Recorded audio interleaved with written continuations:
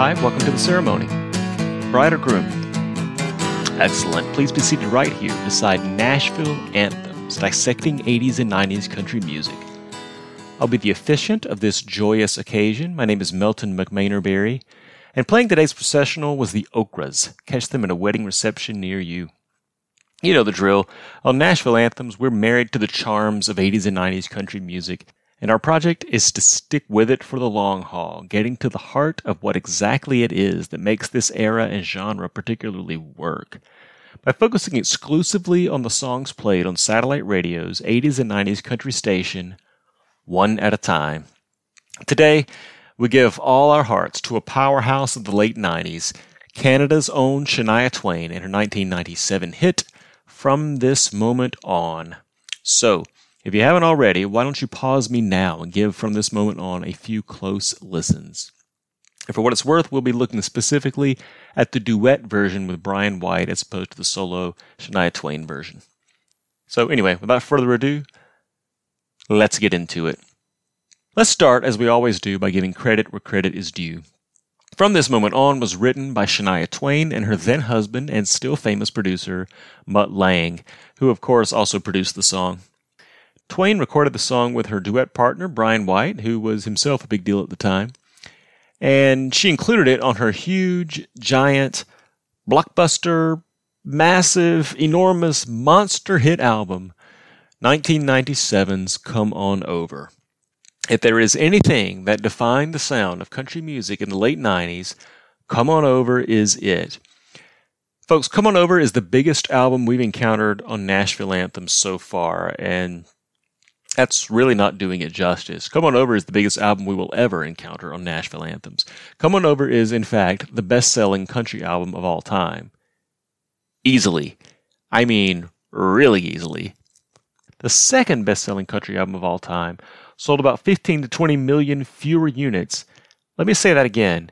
Sold about 15 to 20 million fewer units than did Come On Over. That album, by the way, is its predecessor, Shania Twain's The Woman in Me. So Shania Twain, I mean, it's not even close. Shania Twain dominated country music in the mid to late 90s. All right, now, despite the data, the statement that Come On Over is the best-selling country album of all time is not without controversy, mind you, because people have questioned whether the album can be rightly considered country music at all.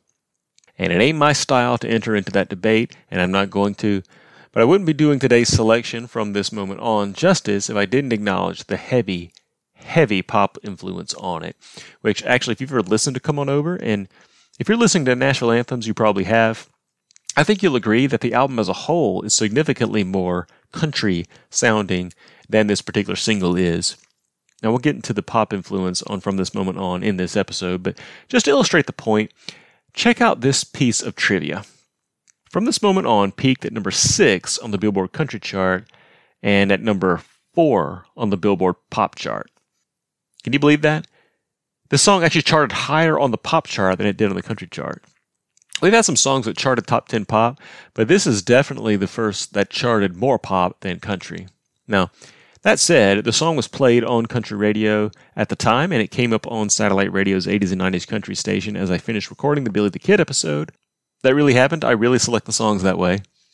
So, as far as I'm concerned, the song is, in fact, an artifact of 80s and 90s country music, and therefore worth digging into on Nashville Anthems. Anyway, I like the song, and for that matter, I like the whole album, Come On Over. It hits a sweet spot, the album does, that is. And the song just pulls off exactly what it's trying to do. So, let's get into that. What exactly is From This Moment On doing, and why is it so effective at it? In a word, what exactly makes the song work?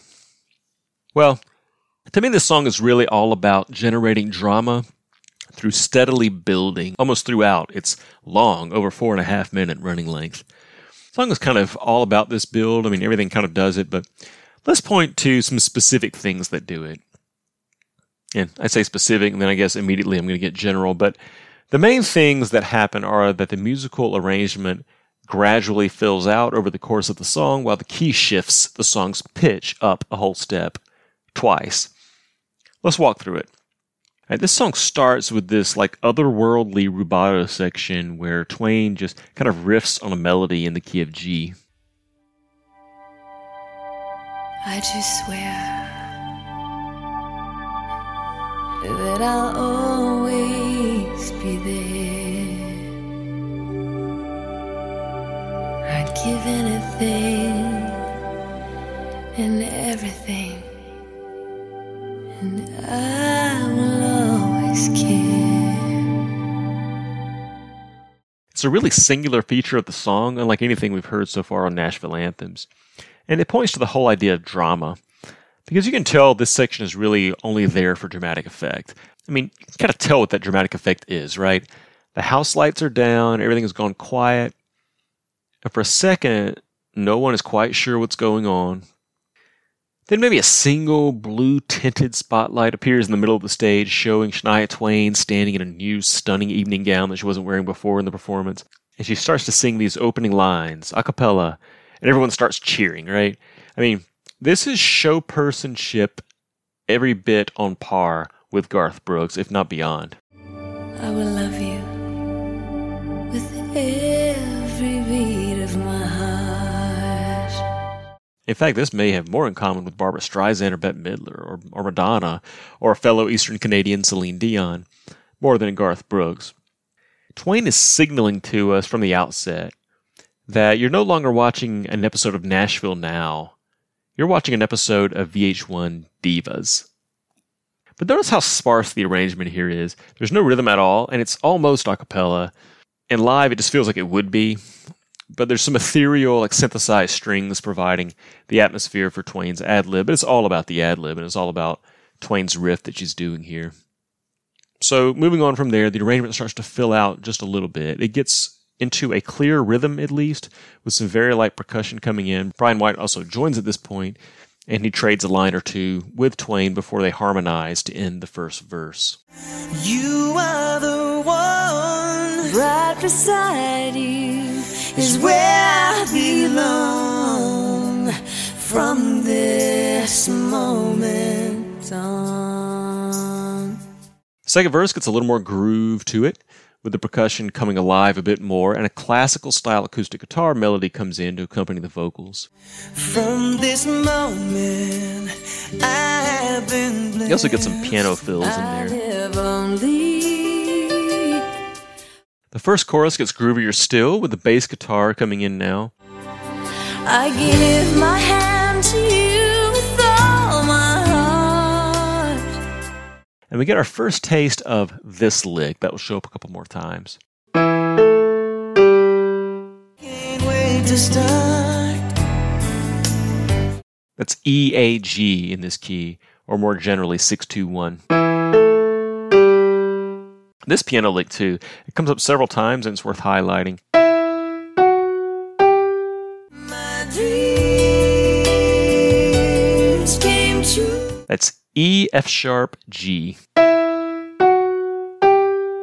Twain and White are singing some interesting harmony there too. Here's what's happening.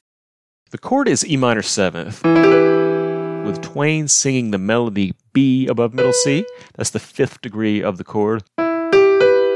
And White singing the D above middle C. That's the minor 7th of the chord. It's the color note, if you will. Interesting choice by him, or whoever told him to sing that note. Not the easiest note to hear if you're singing it. And his singing it creates some tension, actually, which the piano accentuates with the 1, 2, minor 3. E, F sharp, G. That 2 to minor 3 half step is the source of drama in any minor chord. Think the thunder rolls. So it kind of adds to the tension that White's minor 7th is bringing to the party. My dreams came.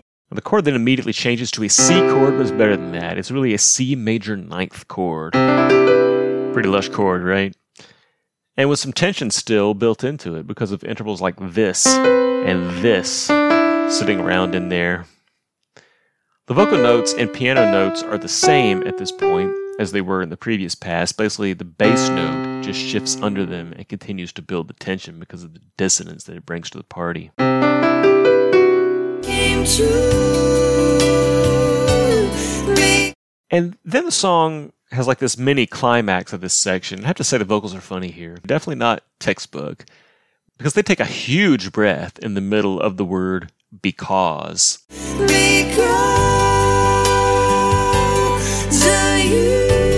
But even that little technical snafu only adds to the sweet release when the tonic G chord shows up and White belts that G note out under Twain's same melody B. And that piano lick we've been talking about actually shifts up right there too. With the chord change to G, it's 1, 2, 3 again, but this time the much brighter 1, 2 major 3 in this moment of release. That's G, A, B.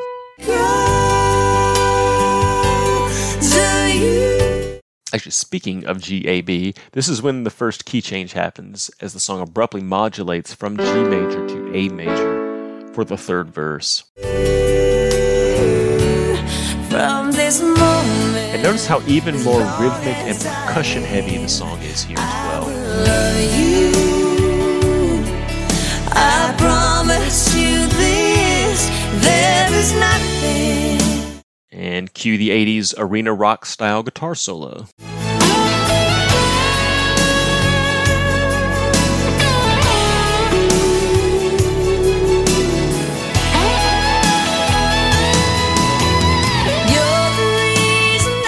Now, the second chorus is, actually, timeout.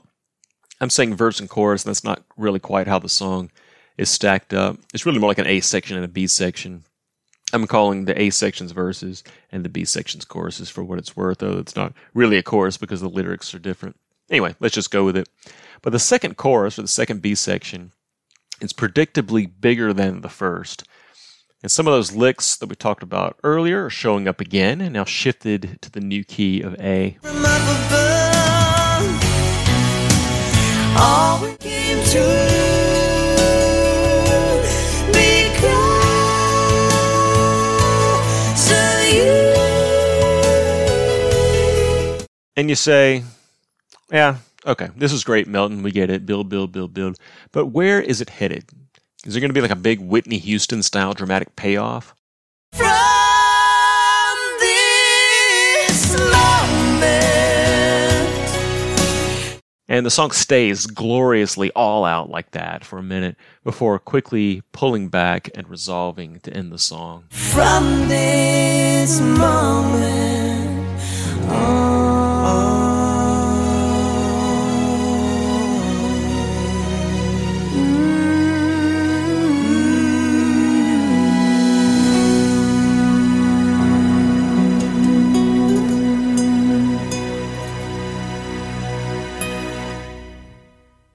I mentioned VH1 Divas a moment ago. Anyone else remember that show?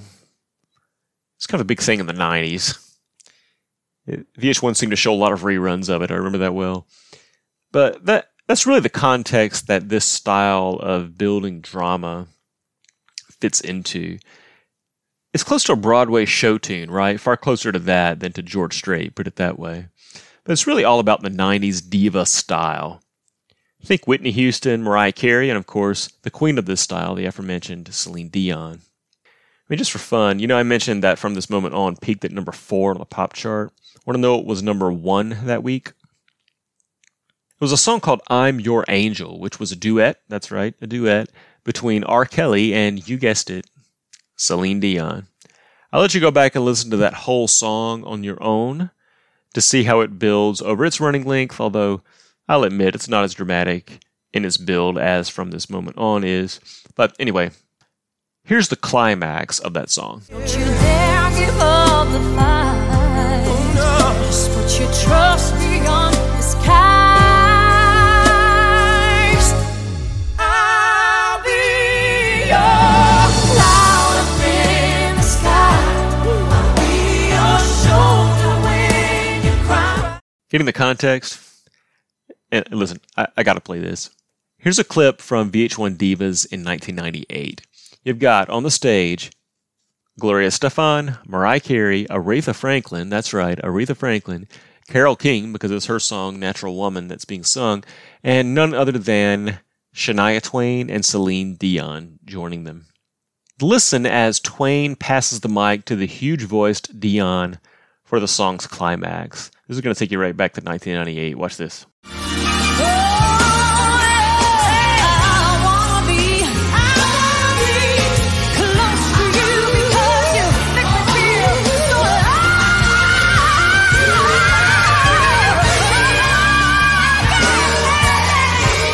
And again, that's the context of this.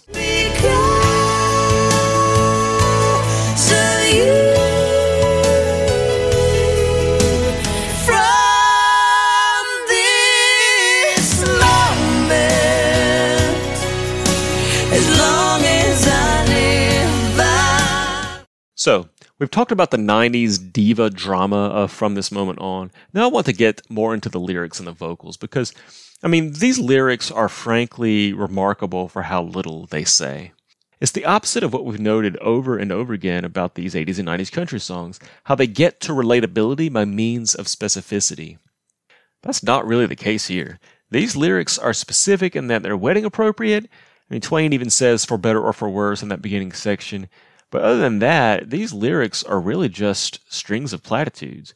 We talked in the You Had Me From Hello episode about how rarely these country songs are straight up love songs without some twist or some nuance. But there are some like that, and From This Moment On clearly falls into that camp. Listen to some of these lyrics. There's Twain's opening riff. I just swear that I'll always be there. I'd give anything and everything, and I will always care. The first verse. From this moment, life has begun. From this moment, you are the one. The line we looked at earlier, my dreams came true because of you. You're the reason I believe in love, and you're the answer to my prayers from up above. Get the picture? Really no specific details to ground the song like we've been seeing, which, by the way, Twain is perfectly capable of doing in her lyrics. The song That Don't Impress Me Much is a good example of that. But apparently that's not the goal here. Here Twain lets the lyrics take a back seat to the musical drama that we unpacked a moment ago. From This Moment On is kind of all sizzle and no steak. I think by design. That's just what Twain and Lang were going for here, and it manages to work as a total package. I think there's some reasons for that. Mutt Lange is Mutt Lange, and the production quality on this song is just immaculate. Kind of worth the price of admission just for that. It certainly doesn't hurt. But I think the real kind of differentiating factor this song has is the voice that delivers those lyrical platitudes. It's Twain herself. And all due respect to Bryan White, who is an excellent vocalist and who holds his own with Shania Twain. But this is clearly Shania Twain's song, right? She owns it. It sounds like her song that Bryan White is singing on. Understandably, since, that's exactly what's going on. But it definitely doesn't feel like the other way around. There's such charisma in her vocals, Garth Brooks' level of confidence here, if not more so, with even some swagger, some natural attitude. And Twain's voice is engaging, it's enthralling, it makes you want to listen. Listen to these couple of examples, how there's something almost talkative in her voice, but simultaneously accessible and unattainable. I give my hand to you with all my heart. I promise you this, there is nothing. And dare I say it, Shania Twain is sexy. Anyone want to argue with me on that? Put it this way, she definitely wouldn't argue with me on that. This is a woman who knew what she had in the late 90s and she flaunted it. You can hear some of that in the way she attacks these notes. On both the beginnings and endings of her phrases, there are like these Elvis-y, Michael Jackson-y articulations. From this moment, wouldn't give. It's like no fear, total ownership of the charisma she knows she possesses. One of those men wanted her and women wanted to be her kinds of things. Completely not incidental. This was the image she was going for, and mission accomplished. Notice too, I think this is worth pointing out, though she may have fit into that diva world, something notably more country about Shania Twain's delivery, in addition to a natural twang that was present in her timbre. Twain's twang? No? is that she doesn't go for some soulful, for the time anyway, female singing hallmarks that her contemporaries certainly did.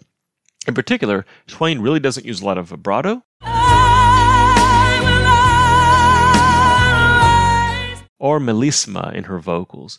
If you don't know, melisma is when you change notes, often many times on a single vocal syllable. Think Mariah Carey. Your sorrow shows, yes, it shows.